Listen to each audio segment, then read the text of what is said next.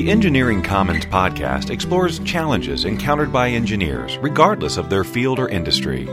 Join mechanical engineer Jeff, civil engineer Adam, and electrical engineers Brian and Carmen as they discuss issues of interest to today's engineering professional. This is the episode for the 28th of November, 2013, in which we discuss how context influences learning. So, Adam, were you better at project courses or purely abstract courses? Well, I'd have to say absolutely resoundingly, I was far better at the project or the lab-based courses where I got to actually see what I was working on. Yeah, me too. And so what were your favorite lab courses in school? Well, I rather liked bituminous materials, which is really fancy word for asphalt or blacktop. Okay, that's good.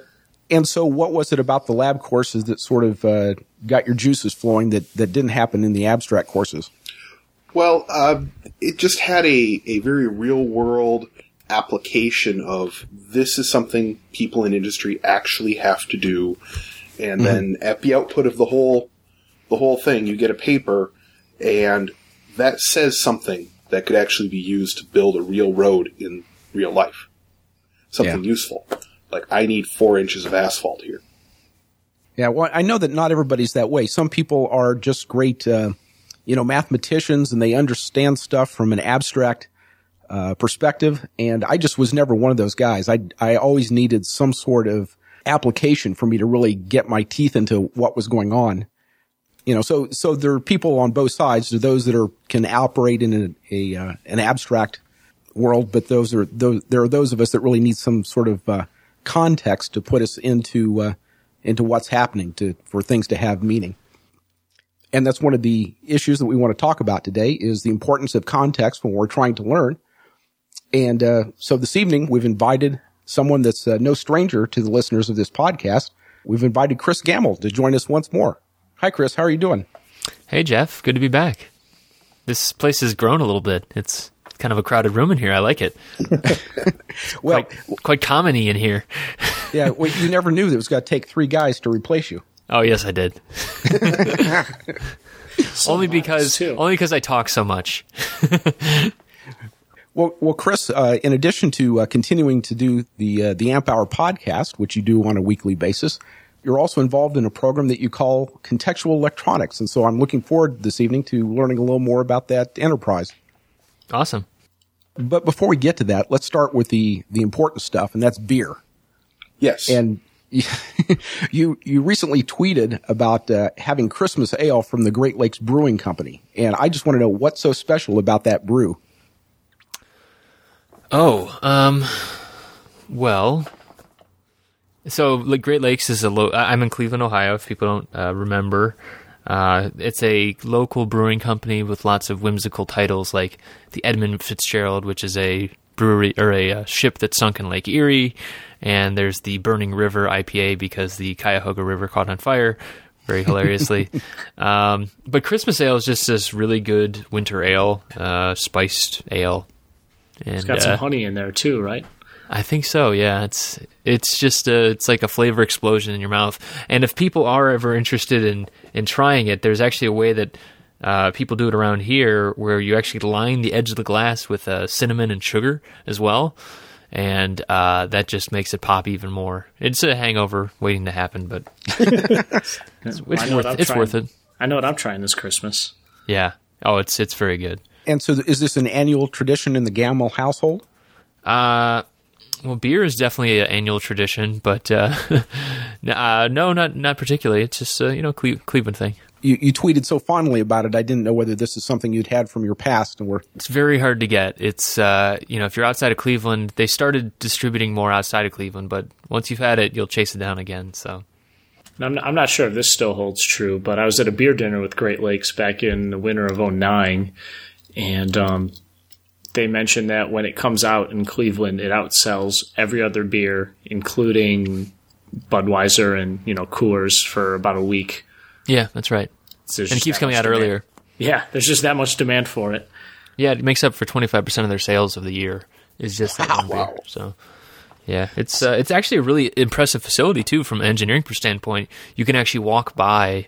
They have like a very large facility. You can take tours and everything, and the control systems they have in place and the huge, what are they called, like canisters or whatever they are for actually brewing. I'm not a home brewer, so. Well, we can ask Adam in that case. He has some experience doing brewing. The fermenters or the brew house. Yeah, one of those things, Yeah, one of those two things. I don't know which one you're talking about. I'm sure there's some chemical engineers listening to, and big they steel probably drums. Yeah, the big shiny things where the deliciousness comes from. Yeah, those. Yeah, the fermenters.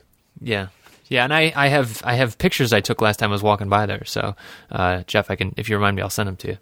Oh, great! That'd be terrific. Yeah, that'd be terrific. I noticed that I had searched the web, and I came across a magazine called Draft that apparently is dedicated to issues of the beer world, and they had a feature on the 25 beers of Christmas.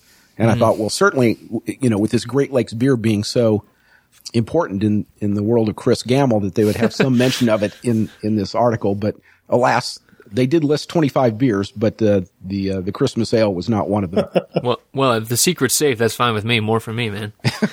But I'm actually shocked by how many engineers are it's actually a great engineering problem. It's like a measured recipe, and there's room for play in there and creativity. It seems like a very good hobby for people that are interested in engineering or who are engineers. I know a lot of people who are gotten into into home brewing and then the control systems as well. A lot of people are making their own controllers, their own heaters, that kind of thing, measurement equipment, that kind of thing.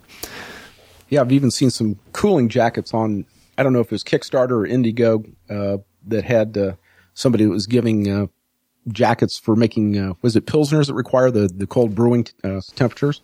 Yep. Any lager. Bottom fermenting yeast. Yeah, that's great. Well, actually, the German master brewing program is actually a master's in engineering. Really? It's That's taught awesome. out the Weinstefan engineering school in Munich. Yeah, that probably has to do the Bavarian Brewing Code or whatever. The Reinheitsgebot.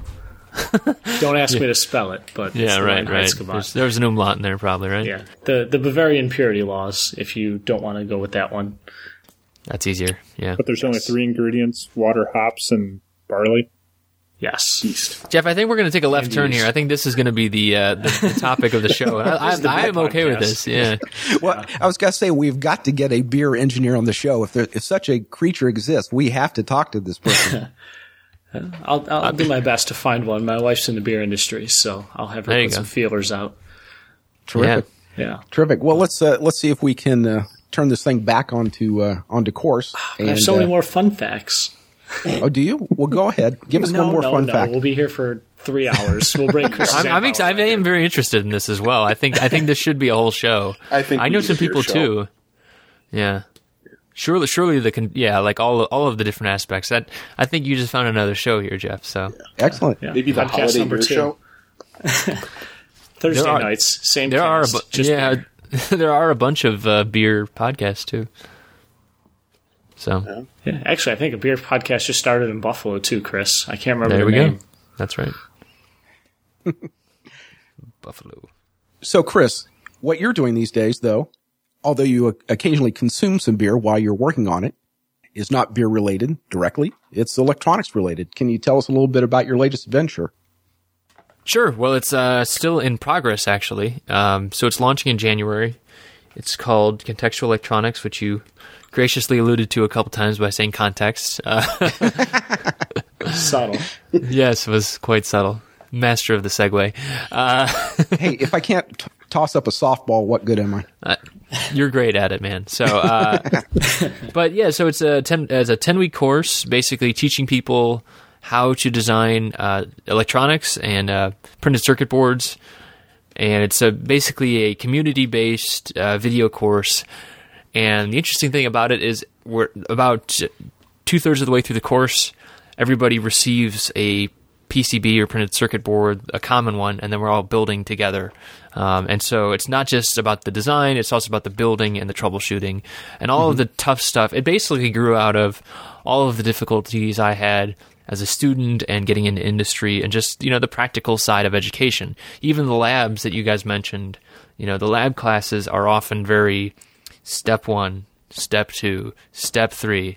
And that's just, it's kind of shocking when you get into the working world and you realize that there's not even no steps. There's no one there to say, if you come up with your own steps, like if it's right or not. It's just a free for all. So, just trying to get a handle on that kind of stuff. Yeah, I was just sidetracked for a whole half day the other day to figure out my multimeter was reading high, and I have to send it off to be recaled. That's a perfect example. Yeah, I mean, like figuring out what readings you trust, and figuring out, like in troubleshooting, when you suspect it's a component, and how do you could switch out a component 4 different times and get 4 different results. How do you actually then go and verify it is or isn't that component that's actually failing on you? And honestly, it's just like learning these divide and conquer methods, all of the troubleshooting, hands-on kind of stuff. Most people learn that in the trenches, getting your hands dirty. And this is just trying to formalize it a little bit, because even, I could make the best course in the world, but nothing is going to beat the experience and having that oh crap moment at 12:30 in the morning when you're trying to get something done for the next day. You're assuming I stay at work until 12:30. No, I assume you're working in your basement like I am. The basement's in Raleigh. The soft clay is not good for it. In your attic like I'm in my basement. So. I know what you're talking about. I'm looking for the unit that says it works when I attach it to the oscilloscope. Yeah. Oh, like the because of the capacitance for an oscilloscope. Yeah. Yeah, exactly. I mean, like a lot of those kind of things where they're just, and when you get a bunch of engineers, obviously this is the electrical side of things. So, but when you get a bunch of electrical engineers together and you start talking about these problems, you get these groans of like, oh, I remember that. Everybody has their own experience when they first dealt with it, and yet it's never passed down as a, well, watch out when you do this. It's always a, oh, well, that happened to you too, huh? It's just it's just something you have to learn. You won't respect the experience until you have it, and you have to deal with the problems that it causes you. Either shipped or delayed shipments, money, just frustration, lost hair, gray hairs, like that kind of stuff. Yeah, and it's hard to communicate all these little tips and tricks, because even though it could be the same problem, it could manifest itself in many different ways. Definitely, yeah. Yeah, the same. I mean, it depends how broad you go, right? If you say capacitance, it could be, 1,000 different situations. But even more specific, like true, it could. Yeah, like I do switching regulators all day, so I see the same problems over and over again. But it seems like they're new every time, because there's always something different where I don't think it's what I've seen before. Mm-hmm. Yeah. Feedback problem. No, usually FETs, but that's another sidetrack. Okay. So in this entire, sort of general concept of we're going to teach troubleshooting, and we're going to teach some of the I don't know if there's a better term for it, hands-on skills of designing circuits. You named the course contextual electronics. Mm-hmm. You obviously felt that some context was important for people to understand what they were learning. I was actually going for the most difficult to pronounce name that I could come up with. And I think I got an extra $5 off on domains if I went past 25 characters. So, no, I'm just kidding. Well, you had mentioned I can't remember whether it was in the tweets or on this podcast, something about context being one of your favorite words. Definitely, yes. And I think it was probably both. I love the word context because it really, without it, you don't, like you guys were talking about earlier, right? With sitting in class and, learning a new topic in an engineering situation, right? So say you're learning Fourier transforms. A lot of people have to do that kind of thing where you're learning about how to translate a signal from the time domain to the frequency domain and back. That's all well and good. It's very, very difficult math at first. I remember I remember with dread trying to learn that and just struggling against it. And I remember 2 months into it, my professor not giving us any indication of it, but I'm like, oh my God, it's a frequency now. I get it. Like, it takes so long to get there. And I was talking about this on the Amp Hour the other night, but there's these USB based TV tuners where basically you can view the entire radio spectrum, well, not the entire radio spectrum, but a very significant chunk of the radio spectrum up to like, I think 6 gigahertz. It's like 100 megahertz to 2 or 6 gigahertz. So a very significant chunk of the radio spectrum. And it's right there. Like, you're actually seeing frequency and how it actually manifests in a real world context. Mm-hmm. And if someone would have showed me that and then said, let's go do Fourier transforms because the math here actually allows us to calculate what you're seeing on the screen right now, that would have been 100 times better. But it never happened. I had to do it on my own. I mean, you could say that there's value in struggling for it, and I do agree that there is value in struggle. Learning is struggle. But, having that upfront marker to set your learning expectations against of, I want to learn this because I want to understand radio signals, or I want to understand electronics, or I want to understand how a bridge is built, or I want to understand how to do injection molded plastics. All of these things, if you have that up front, it helps motivate you when you are in the trenches trying to battle against math and like, why the hell do I care about this thing? Yeah. So that's why I love context. Yeah.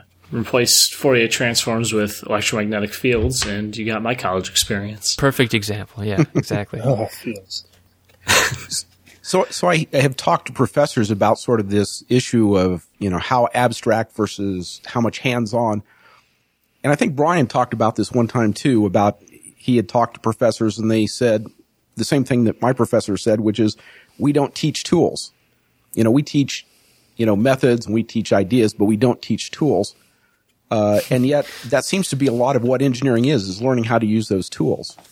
Right. Well, and they say that, and that is true. They are teaching methods, but I haven't had the pleasure of being in the company of many college professors since I left. But my answer to them would be, who gives a crap? I mean, like, honestly, if you can't use these methods that end up inside of tools, then what is the point here? I mean, like, it doesn't have to, like, what they're effectively saying is, I don't have time to learn and then go off and teach how to use a very specific tool. But what they do have time for, and what I wish more of them would do, because the best ones do this, is show an example of one tool and then help extrapolate from there into other tools, and then it makes the learning easier. But it's just a matter. There's this great book, this ebook that I purchased when I was getting started with contextual electronics. It's about teaching adults, and it was I think it was called actually Teaching Adults. But basically, the author said, you can't understand what it's like to be a beginner when you're an expert, and you're at a significant disadvantage. Like, people who are beginners teaching other beginners actually have a very big advantage there, because, when you've been a professor and you've been in the field for 30 years, you don't know how it feels when you're trying and struggling against a Fourier transform or an electromagnetic field or any other example there, and so it's a very difficult thing to do, and yet it's probably the most needed in order to keep attention and to keep really people struggling in the important stuff, right? Fourier transforms, very important concept. Right. Right. I'll try and think of other examples too. Sorry. There's a professor at Harvard, Eric Mazur, who is very good and won all kinds of teaching awards, but was distressed to see that despite the fact he gave great lectures and the students gave him high reviews on his course, they really, when he would give them a inventory, I think it's physics conceptual inventory, something like that, they'd go through, his students didn't score any better than other professor students. And so he has gone to what he calls peer instruction. Yep. Where he'll talk for 5 minutes and then he'll have the students turn to a partner and discuss the issue with themselves, because he finds that they are able to instruct one another far better than he can. Yeah, exactly. And that's a perfect example of context, and, like, nothing is better than, getting an explanation from your friend, because they know what you're going through. And when the light bulb goes off in their head, they're able to try and do the same for you. And then, that old saying of you never learn anything as good as when you're teaching it, right? Well, that also counts for students. Right. I wonder if that method allows you to ask the dumb questions that you have in your head and not in front of the whole class context. Yeah, that's probably true as well. That's a great method in general, I think. Yeah. Admittedly, if you're the expert teaching the class, you might intimidate them so they don't ask those seemingly dumb questions, but that could be holding the kid back for a week until he finally clicks in his head, over a homework problem or cramming for a test. Yeah. Well, and the focus is again another critique against schools. Nothing too strong against it because I did go through the school system, and I'm grateful for my experience there. But the focus being on grades, right? And you have people. So my situation here is watching my wife go. She's going back to school and watching her struggle against some of the math stuff she's doing, and she's like, "Well, I just got to get through this. I just got to get through this." And it's like, yeah, I understand that from a school context, right? There's time limits, and you have grades at the end of the term.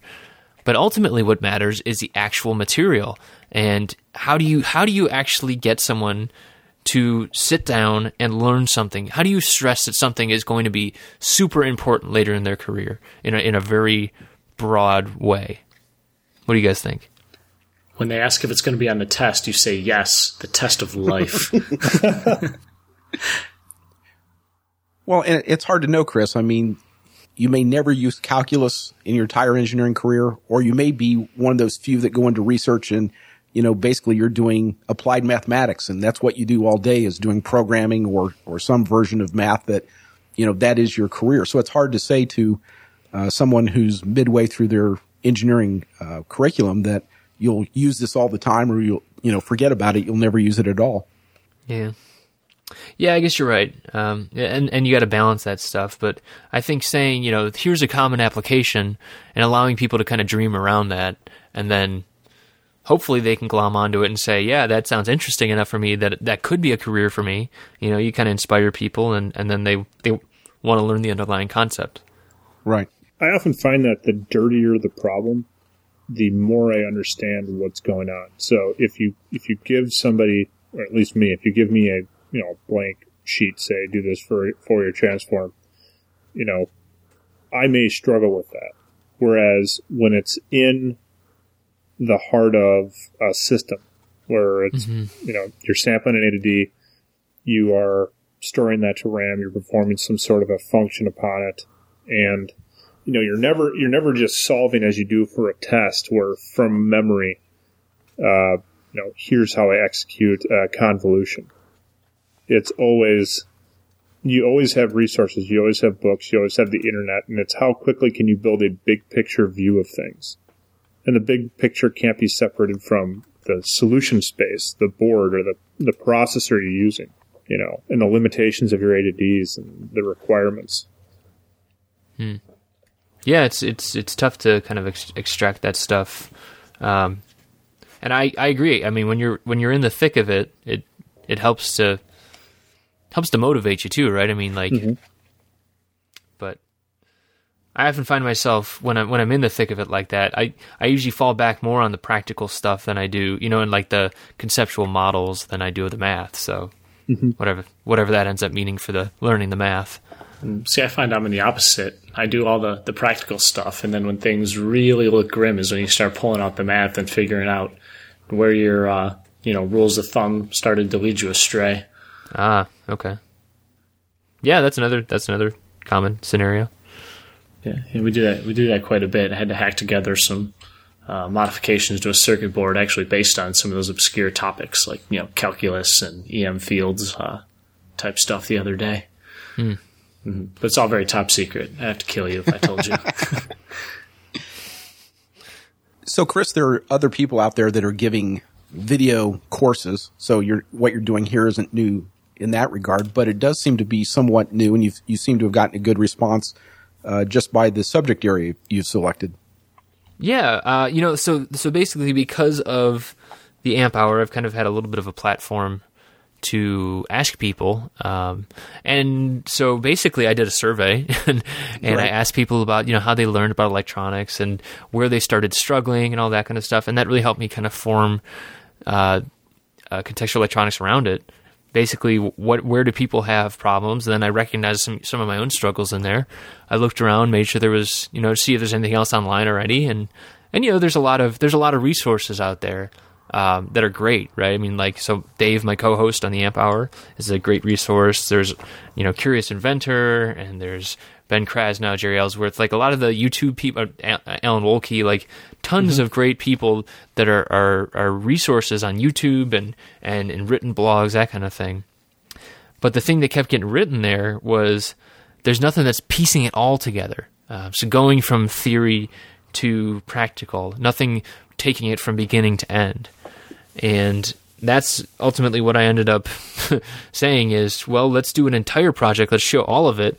And that's kind of where I landed, or am landing, I guess would be a better way to say it, because of how long it actually ended up taking me, doing all of the different steps and trying to show it. And actually, I think I'm unfortunately digging a little too deep in terms of some of the theory, just because, like any project, when you get into it, there's a lot of decisions to be made. Every project is a very long string of decisions, and it's not just showing the ones that I made, but trying to explain how other people might make their own decisions. And I started to kind of see why typical education is not necessarily can do this, because it's a matter of logistics.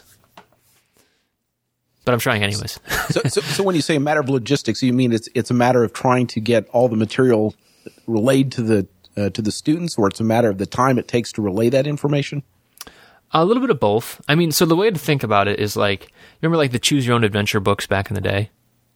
Sure. Oh yeah. Okay. Yeah. So it's like a binary tree, right? So you can go left or you can go right. Okay. Which one do you choose? Yeah. Now you can go left or right.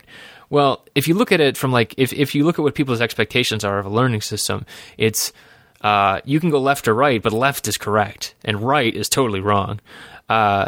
And then you're at the left one, right? You get everybody to the left side, and then it's like, okay, you can go up or down. Up is the correct answer, but you can go down, you'll be wrong, but you're definitely wrong. Well, in a real-world situation, right, there's an infinite number of combinations of ways things can go. So, in the context of a circuit board, right, you can make a circuit board, an inch by an inch, or you can make it by 100 inches by 100 inches, but you have to decide on something somewhere. And so it's kind of creating those rules of thumb and then applying them. And what it ended up being is I have to basically say, here's our problem, go off and try it, struggle against it, and then come back, see how I did it, we'll talk about it, and then we'll move on to the next thing. Because the logistics of it and the reality of it is, if we want to actually get to building something, because building has its own challenges and its own learning experiences, we need to standardize on one thing, but there's still value in people struggling against it and trying different stages in the process. And that must make it difficult to be trying to work ahead when you don't know exactly what the reaction of your clients, your students, will be. Oh yeah, it's terrifying. I'm actually really scared because, I'm still working on videos, and I got about 150 videos in the bag so far. But wow. What's the average length? At the beginning of the course, they were about 10 minutes or so, but as the time went on, it was a lot of real time watching while I did stuff, and they probably average about 30, 40 minutes now. Wow. It's an insane amount. Wow. It's actually like sitting in class again. This is like sitting on someone's shoulder effectively and watching what I'm doing. So is this sort of an apprenticeship with you? Yeah, I guess that's probably a better way to say it. I mean, but at the same time, it's also asking them to go, okay, so we're going to be doing this layout of this section today. Go off and try it, do it on your own, and then come back and sit on my shoulder, right? And it's tough, it's difficult because it is such a chunk of time. So yeah, I'm kind of making up the learning system as I go along, because it's trying to kind of balance of trying to show all of the mistakes and all of the problems that you experience, and ultimately the rip up, right? I mean, you think about, and rip up, I mean like actually backtracking and trying again. That's a big part of engineering, and I want to show that, but at the same time, that is really frustrating to watch as a third party, right? I mean, you're going to have to watch yourself do that, and that's annoying. And so if you want to watch me do it, it's like, oh god, that's annoying too. So I'm doing kind of this hybrid model of them doing work, watching me do work, and then also me summarizing and trying to make it convenient for the users. So, Chris, how are these courses actually structured? I see a lot of references on your website to Classmates. Is this going to be a multi-user scheduled event? So basically, there's certain parts of the course that are completely pre-recorded, like the part of the course on how to use the CAD program that we use, which is an open source program called KiCad.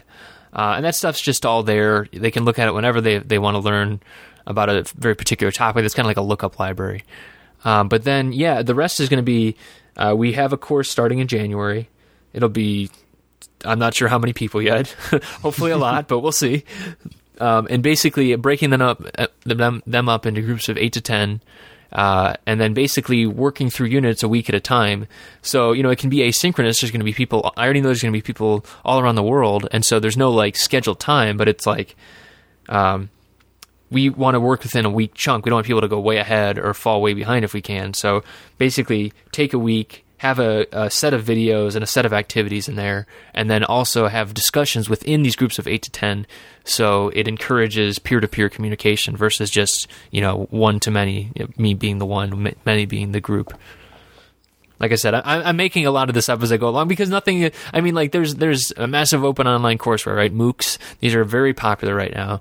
But they are, they're a good starting point. They're based on college classroom where it's a lecturer, and then basically there's homeworks and there's discussion boards. But the problem I saw with that is there's no incentive to keep going, right? And if you look at the numbers, they play out like that. You have huge. I saw the MIT 6.002 electronics course starts at 150,000 people the first day, and 7,000 people finished the course.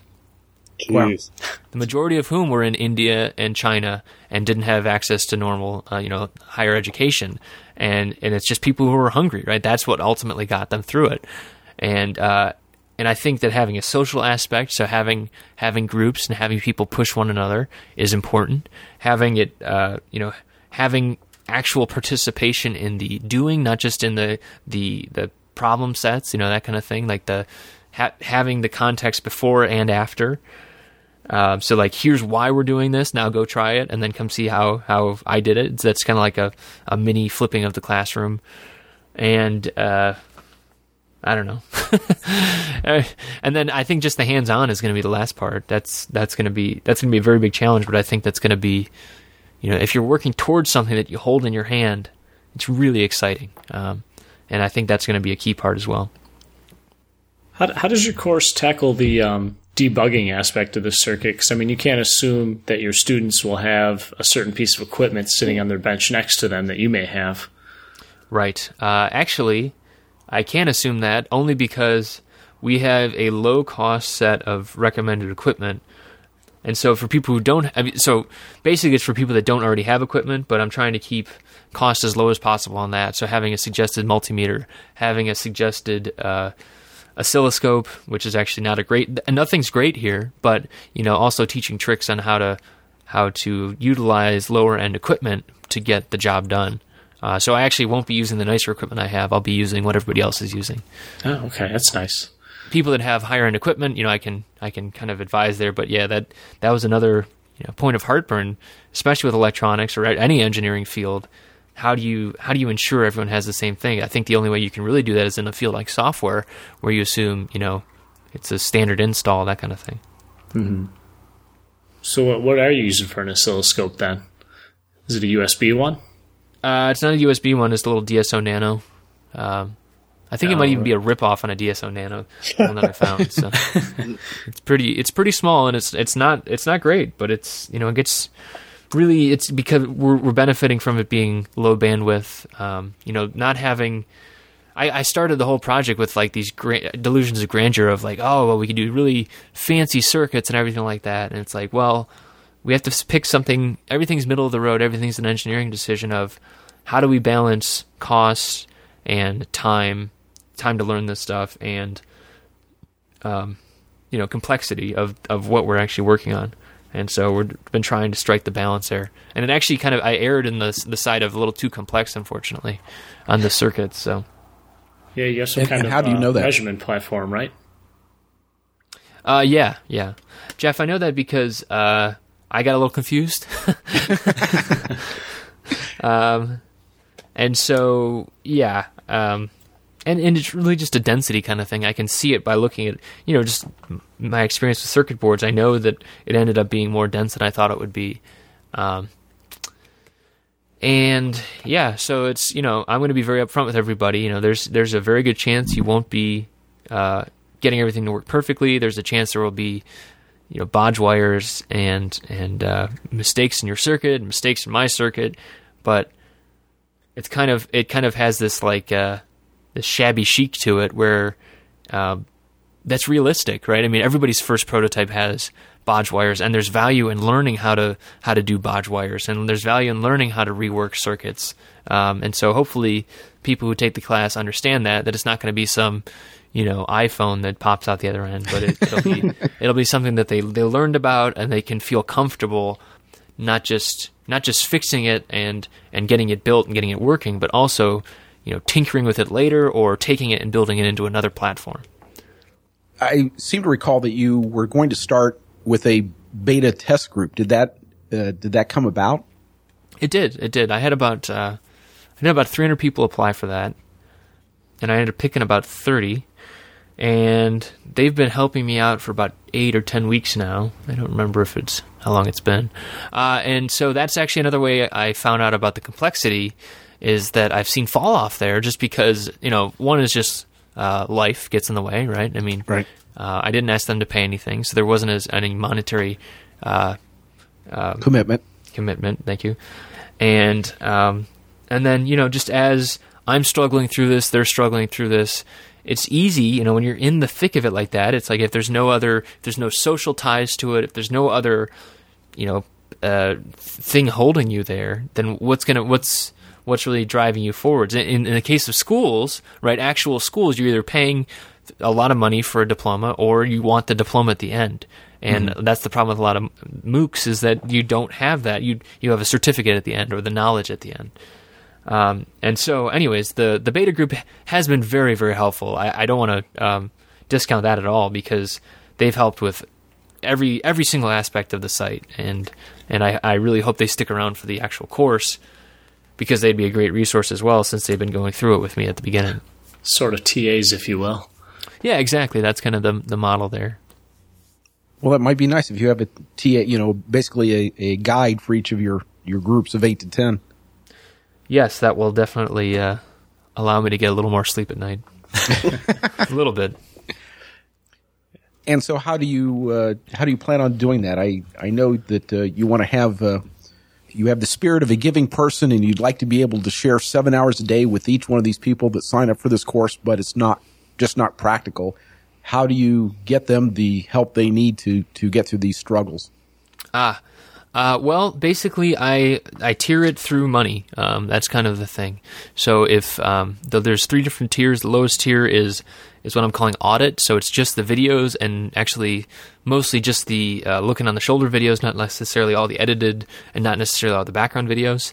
Mm-hmm. And then the main tier, which is the middle tier, is kind of all of the edited videos, participation in large-scale Google Hangouts and that kind of thing. And then the top tier is actually having coaching sessions with me, so having a couple of meetings, make sure you're on track and that kind of thing, and having extra support in a separate support forum with priority, that kind of thing. Basically, get what you pay for kind of model there. And there's other ways of getting support, would be through peers and that kind of thing, but from a realistic standpoint, that's the only way I can do it is by tiering it. So did you get a lot of pushback from people when they found out they had to pay? Yeah, I think that happens a lot. From like I said, from a dedication standpoint, I think it's going to be an interesting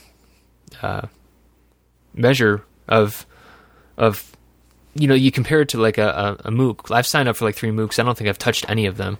But I know that if I took the time to actually pay for something, that I would want to get my money's worth. I'd want to, participate and that kind of thing. And so that's nice from a driving perspective. I think that's actually a faltering point of MOOCs as much as they are great to be open to a lot of people. I think that, because there's no drivers there, that kind of hurts them a little bit. Yeah, I think I keep regulating those to my someday pile. Exactly. If I have time. I don't know, Chris, if you saw that Udacity has announced that it's going to change from college education to workplace education because, well, I don't know if they said it directly. There's no money in offering free college courses. Right. Yeah, and I figured they're all going to go that way. I mean, it's a very tough model. So my other reference point here is I have a couple friends who do other types of courses like this in terms of money. Some do subscription courses. So there's a great one called Destroy All Software. There's a college buddy who does one with Ruby on Rails screencasts. And he's very widely subscribed to, but he didn't like the subscription model basically because there's that drive to try and get things. There's a focus on quantity, not quality there. And then another one, it's the guys who do the Engineer versus Designer podcast, but it's Adam who does the CAD Junkie. And basically that was also a subscription-based program, but now he's switching over. Basically, him and Gary are both switching over to, chunked methods where you buy the entire course at once. And, basically that allows for autonomy if people want it. So if they want to just download the course and do it on their own, they can. If they want to participate alongside other people, they can. And there's always pushback when there's money involved, but, basically, that's the only way I can get it to work. Right. So. Right. Plus, you've put an awful lot of time into this. I know you've been working long hours putting together all these videos. Yeah, but that's not necessarily the only reason to say something should cost money. I think there's other reasons there. I mean, my time is only as much as I make it worth it. So, but I mean, I really have enjoyed doing these as well. I'd like to think I'd be able to do it. Like the same kind of, it's the other direction, right? Where people are motivated to get a course done if they pay money. I'm also motivated to get a course done if there is money at the end. So I guess that's part of it. So I don't know. It's just money makes things weird, Blessing and a curse. Yeah, exactly. It does, but at some point you've got to pay the rent. Yeah. Hopefully, I'm hoping that because this kind of content can't be found anywhere else, like there are no college courses that do this. There's some that do similar things, like practical hands-on courses. But I tell you, none of them actually teach you a CAD program alongside it. The closest I've found is a recent one. It's a course that teaches Altium actually, and then it also teaches digital design alongside it. And I just found about it the other day, so I have to look it up real quick. Fedival Academy, it's called. So I just found out about it, but it looks very similar, and it's nice to know that there's others in the space. I don't think they give you a free seat of Altium, though. They do not.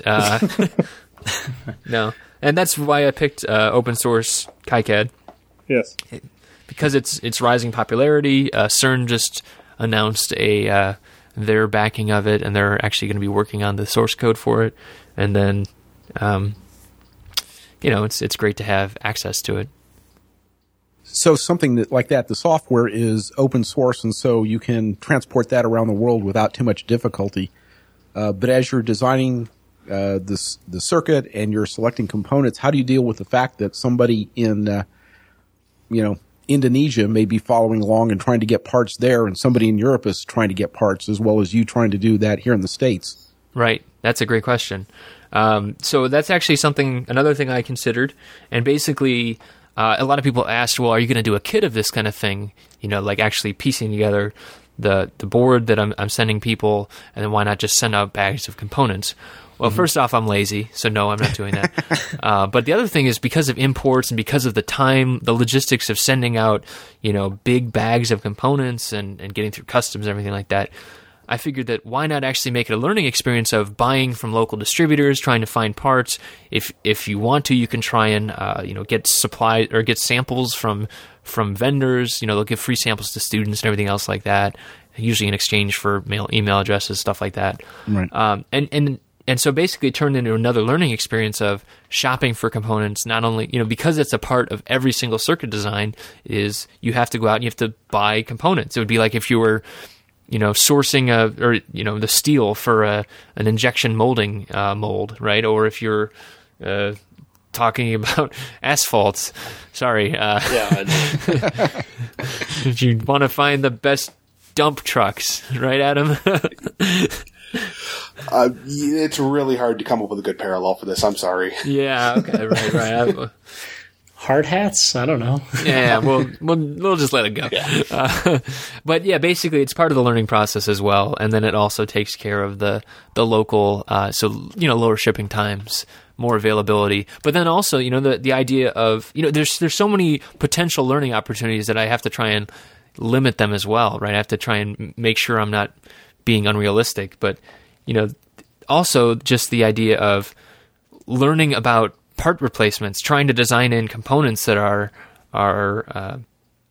pin compatible and readily available, not designing in a purple screw, that kind of idea, where it's so hard to find that that's a great thing to learn for regular design, where you don't want to design in something that's really hard to get or super expensive. And so I've been cost constraining, I've been pin swap constraining, and basically using these as learning experiences, because these are things that I've run into. There's a lot of benefit in learning these things. Now, you mentioned that 2/3 of the way everybody was going to be working on the same printed circuit board. Mm-hmm. How is that? Because you've all built the same printed circuit board, or you're distributing the same circuit board? I'll be distributing the same circuit board to everyone. Basically, there's a very real chance that if people are following along and they're following the videos and everything like that, there's a very real chance that their circuit looks completely different from mine.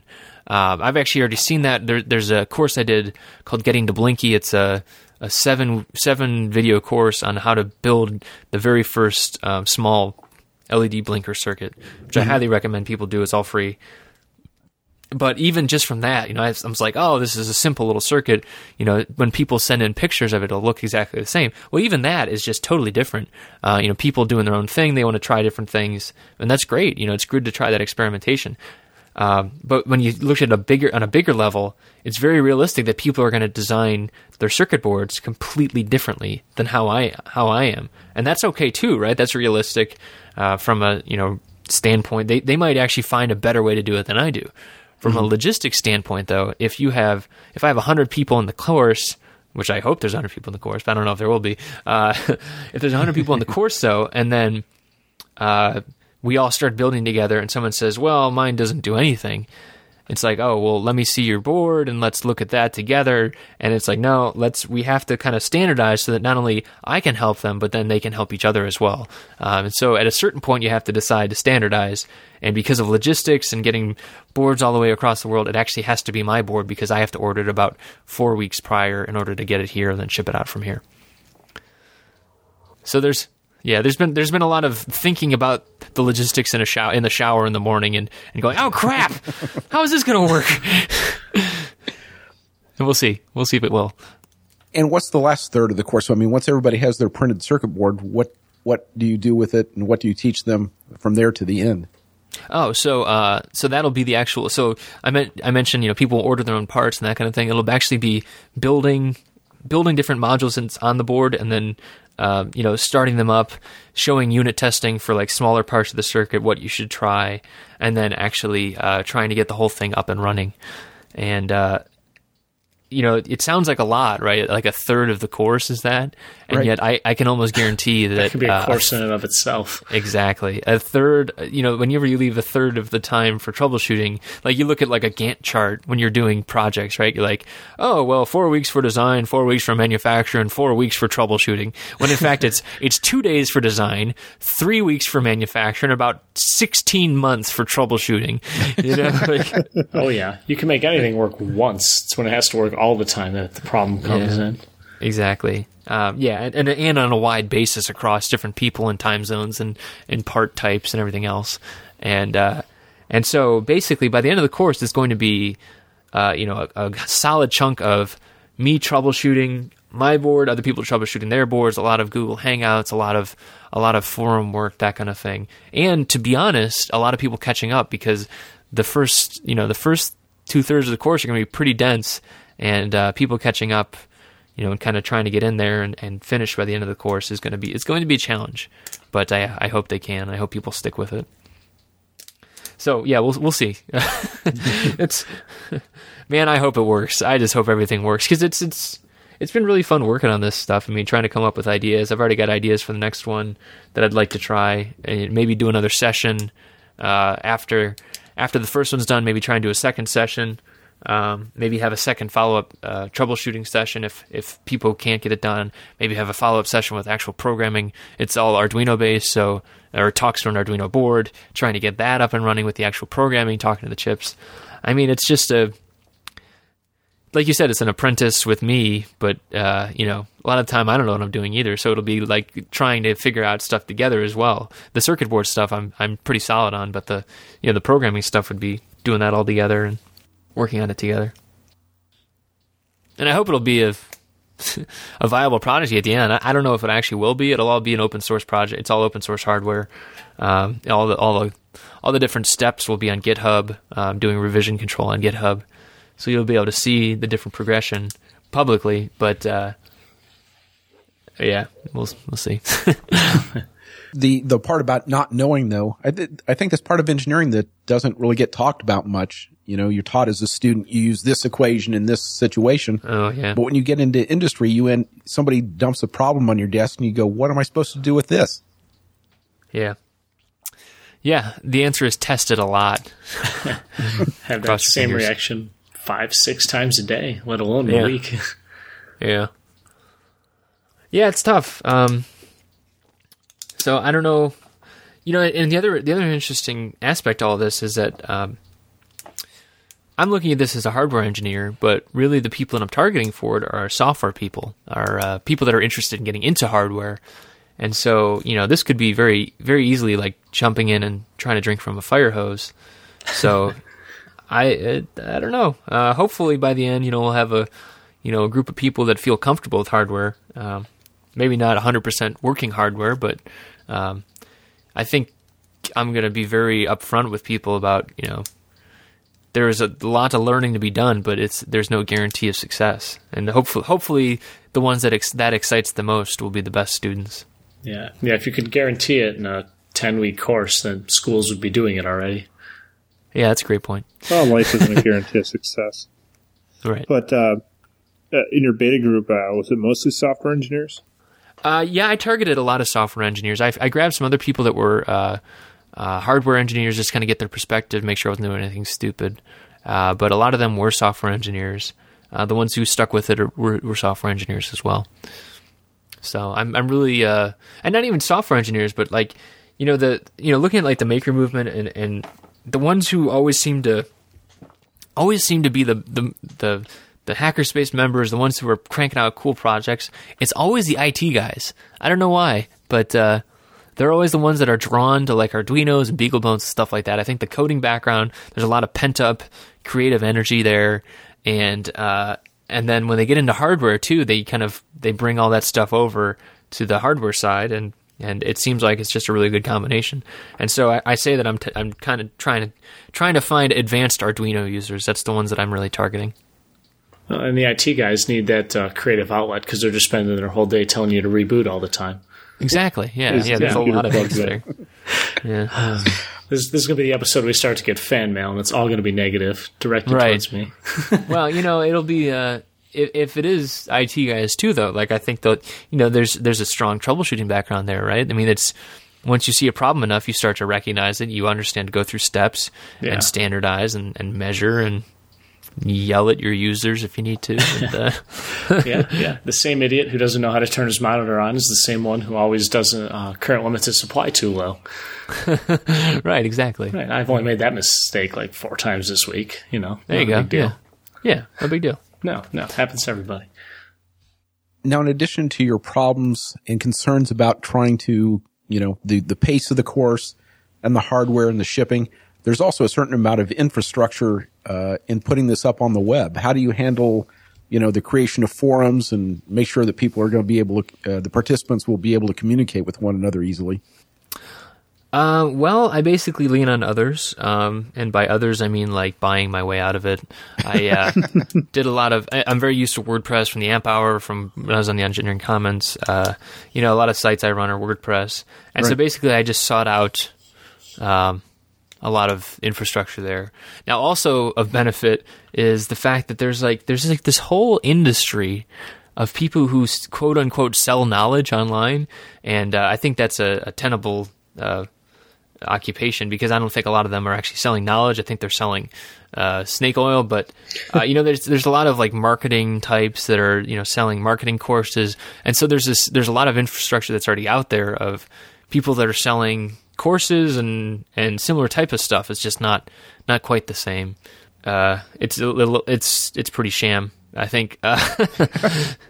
But anyways, it's all there. All the setup is there, so that's nice. Okay. Were your beta users able to use this, and were they? Yeah. Did they start conversations amongst themselves? Yeah. There's a huge forum there.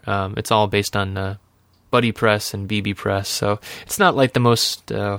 It's not the best forum, but actually they were really helpful in helping me troubleshoot and figure out what works and what doesn't. Like you'd be surprised how useless a forum is when you can't see recent posts, right? Like a list of recent posts.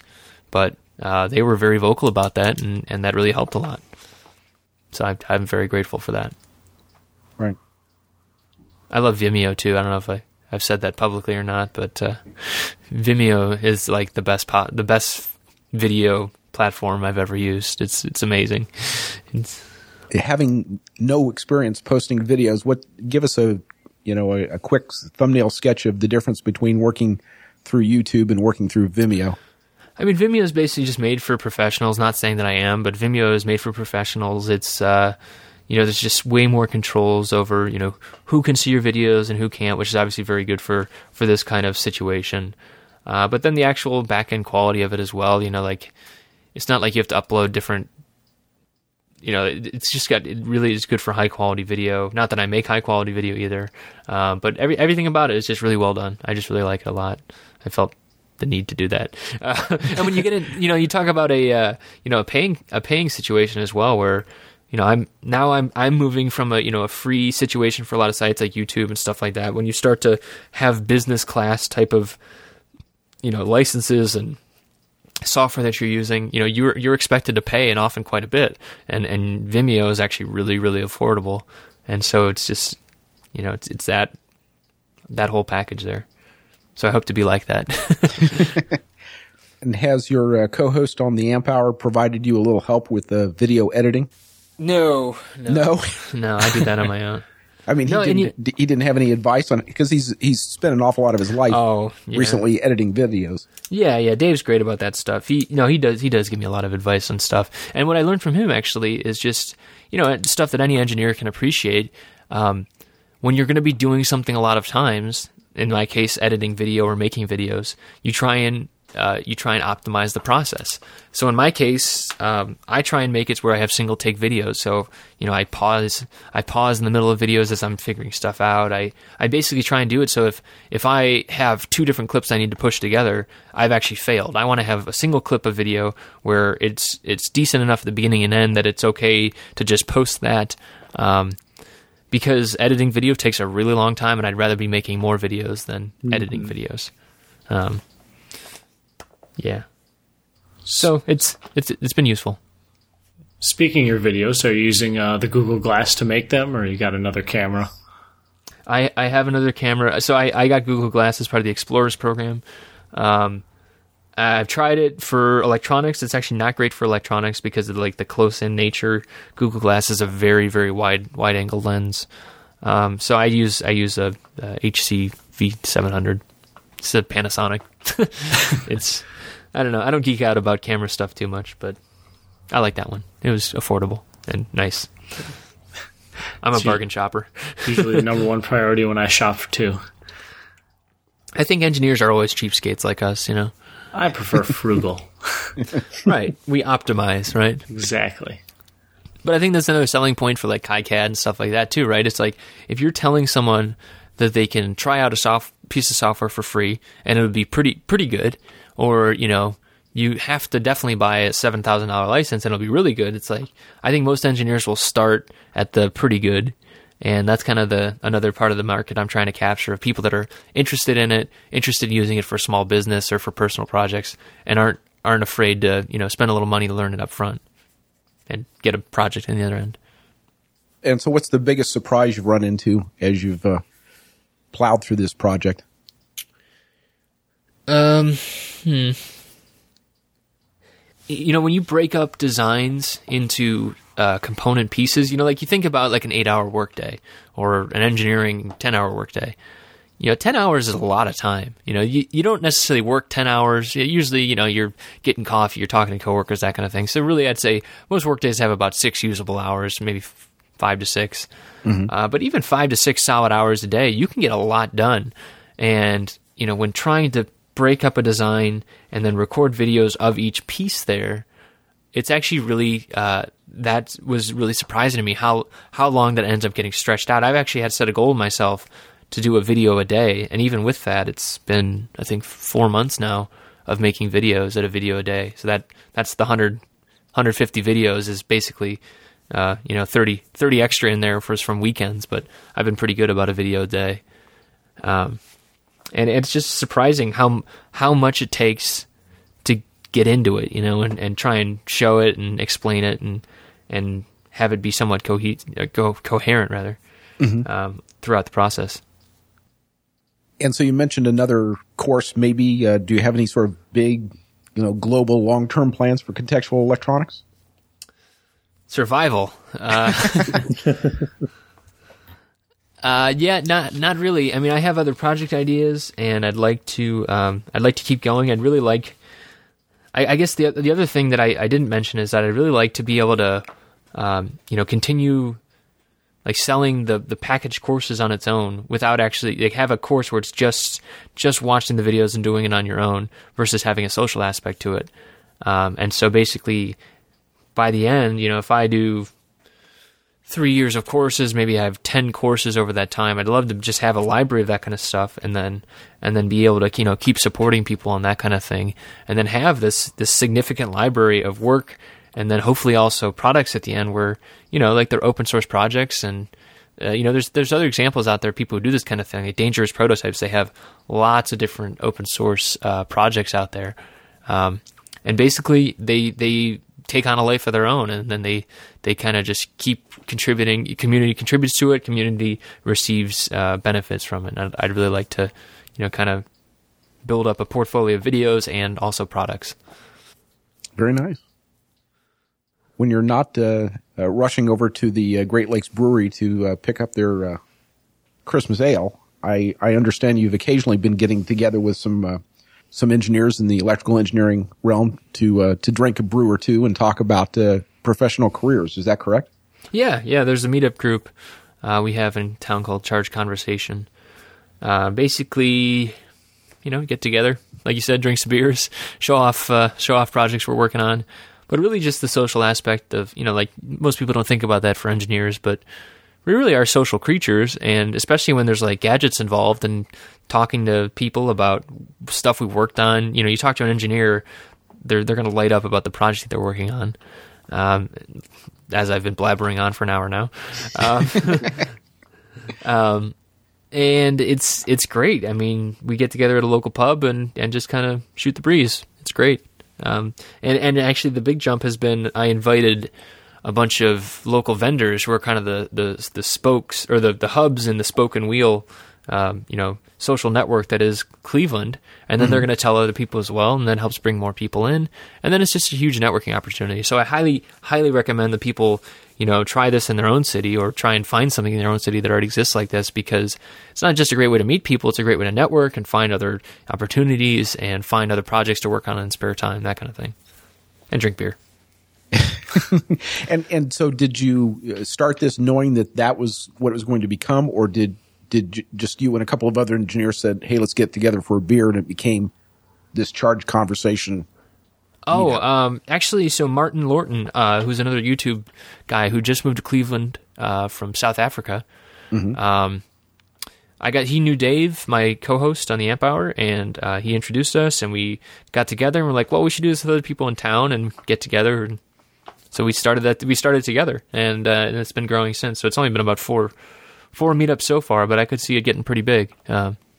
Because Cleveland's, got a decent amount of people, and I can only imagine how big it would get in the Bay Area or out in the Triangle, like where Carmen is. I mean, or even Indianapolis, Jeff. I mean, I'm sure there's tons of engineers out there too. Usually it's just different sectors in different areas. So it's all about someone. It's just someone has to do it, and usually that's the big hurdle at the beginning is someone saying, "Hey, let's try this," and then keeping it going.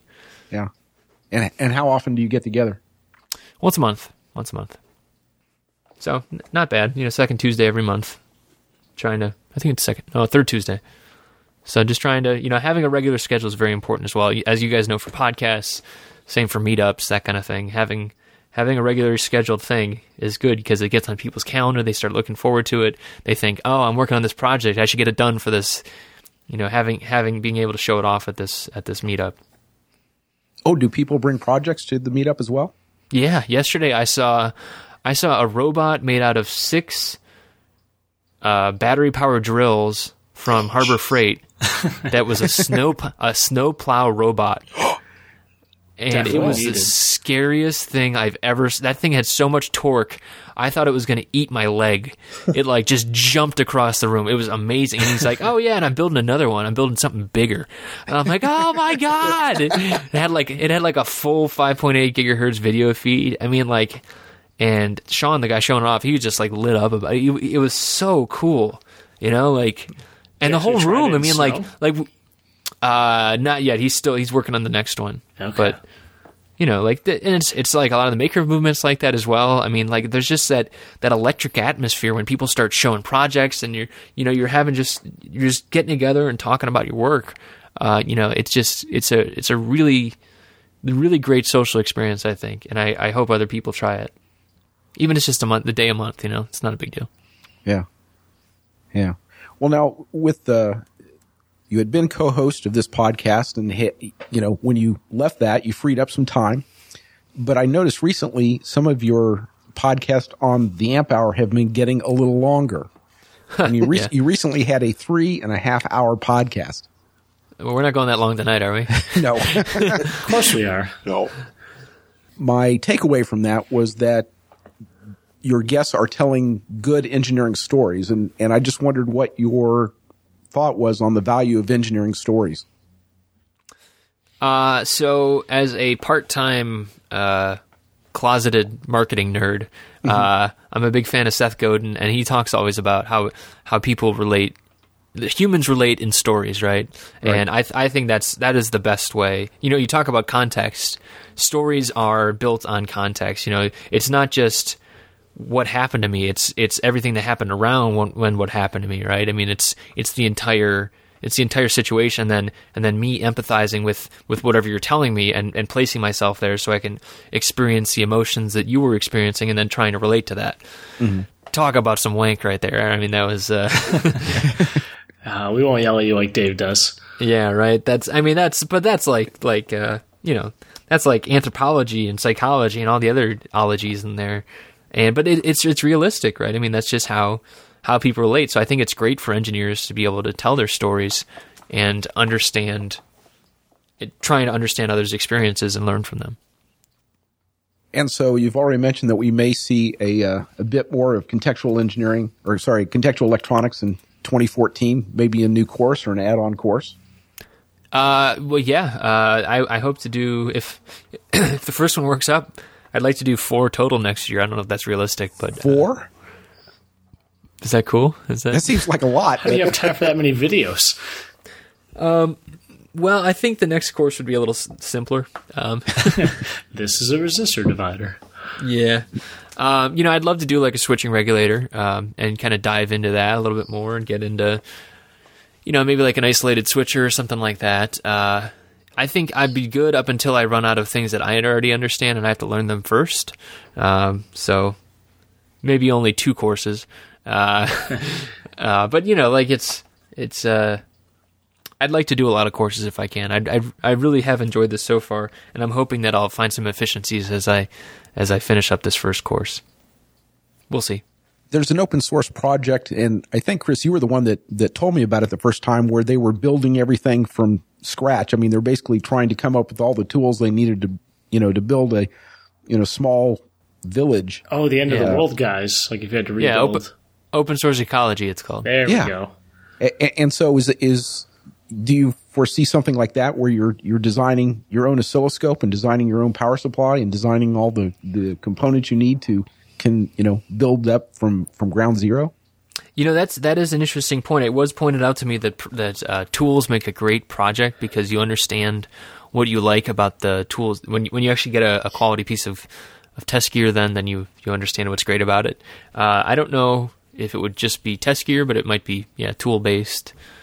But I'd like to expand into other stuff as well. I mean, not just tools. You're going to take a Zoolander approach and start the Chris Gamble Center for Kids Who Can't Solder Good and want to learn how to do other things good too? That's right, yeah. It needs to be at least 3 times as big. There needs to be at least 3 times as many capacitors. Yeah, exactly. I don't know. I don't know. I don't have any long-term goals. I'm just trying to get through the first one first. Neat. One video at a time. Well, using my rule of pi, we'll try to take your 3.5-hour podcast and divide by pi, and we'll bring this one to a close. If people want to get a hold of you, Chris, if they're interested in this contextual electronics program, where do you suggest they go? Well, the first one would be contextualelectronics.com, if you can spell it. Usually Google helps with the spelling. But there's actually, on the blog there's actually that Getting the Blinky course, that 7-video course on getting started with KiCad. If people are interested, that's a really good test to see if you'd actually be interested in, the bigger course. And then, I'm on all the usual places. Twitter is Chris_Gamble. I have a site called chrisgamble.com, but I don't really use that too much. My podcast is theamphour.com.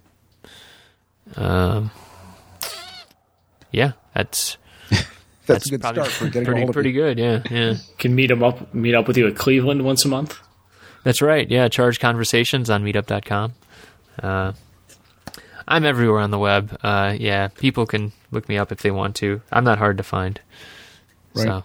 And if this goes well, are we going to see the future of contextual mechatronics and contextual pneumatics and contextual hydraulics? And I'm working on a motor project right now. I'd love to do something with motors, and I have my CNC mill at home. I'd love to be able to do stuff with machining, but no, right now it's just electronics.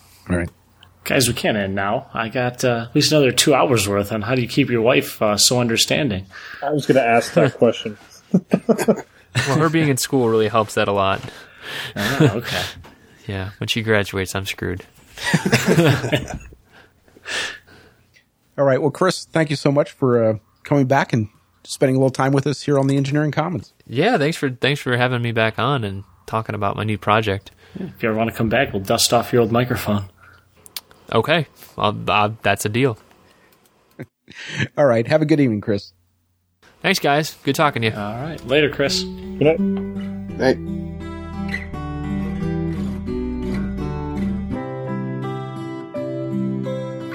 The Engineering Commons is produced by Analog Life, LLC, and Engineering Revision. Theme music by Paul Stevenson. For more info, visit theengineeringcommons.com.